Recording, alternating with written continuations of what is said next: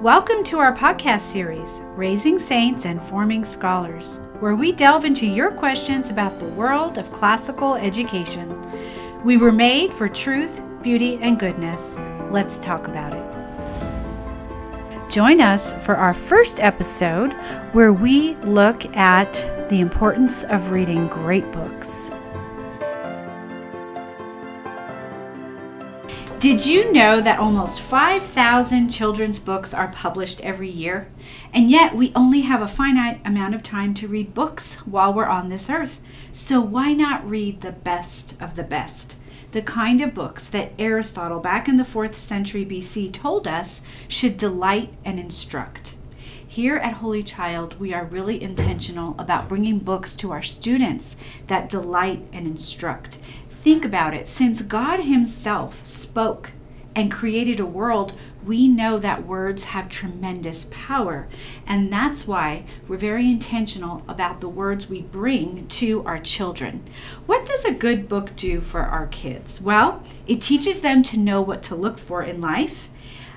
Reading good books develops taste buds of the mind as children learn to savor what's seen and heard. It builds a framework for experiences and knowledge. It builds wonder and imagination. It strengthens those virtues of courage, love, and loyalty. And it orients the child's vision towards the proper way to approach the goods of this life and to prepare them for the next. I don't know if you've ever walked across a field with a child or had a conversation with them and they suddenly can recall a great line from a poem or a book. It's marvelous, and it's something we really aim to do here at Holy Child. Now, right now at Holy Child, we're really excited to be building our classroom libraries and our main library with books that reflect our values. And in order to do that, we are going to be partnering with Paper Pie Books, formerly known as Usborne Books, and they do a great job of retelling the classics for children. We know not all of their books fit into all of our curriculum, but they do have a certain section that really attracts us. Whether it's myself or donors, we have been starting on building more of these libraries, and we're really excited to share that with you. We also recently came in touch with a retired Catholic school teacher who gave us some of the masterpieces from her own library. But I thought it would be fun to just show you some of the books that we've just ordered. So we are so excited about engaging our young ones in new ways. For example, we have this book, Nibbles, the Book Monster, and you can see there are wonderful ways where the monster encounters these classic fairy tales, but the flaps in the book and the way it's arranged are going to engage all of the senses of the young child so that they can have a delightful experience of looking at this book.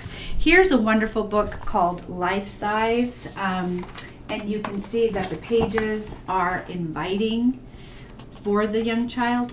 This book shows the actual life size of animals. So for example, here is the real size of a paw of a polar bear. So this would be a wonderful way for the young person to be engaged in the natural world in a unique way. One of my favorites is this book, Stop That Poem.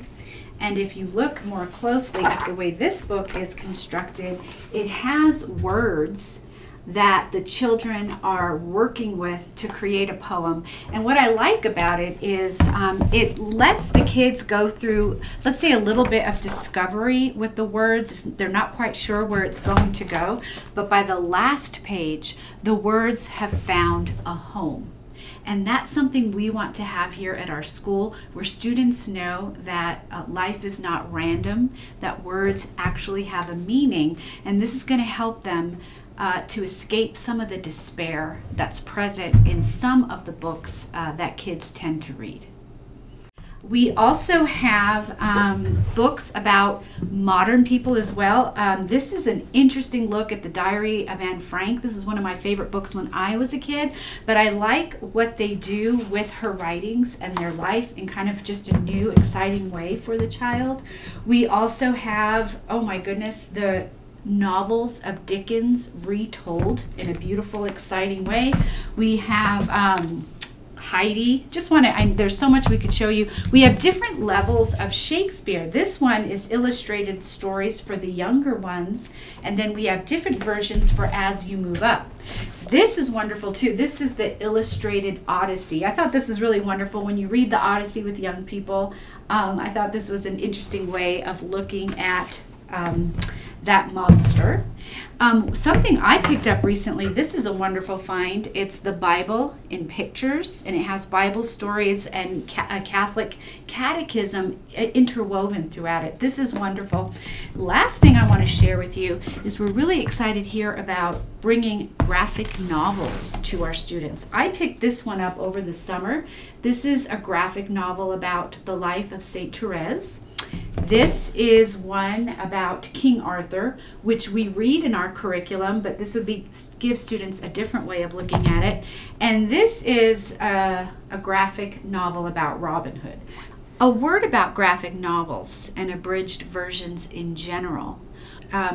We just want to be aware that these adaptations are very important in a classical school because they provide the scaffolding that children need to build awareness of the plot and to actually shake hands with the author and the plot before they move to the actual text itself.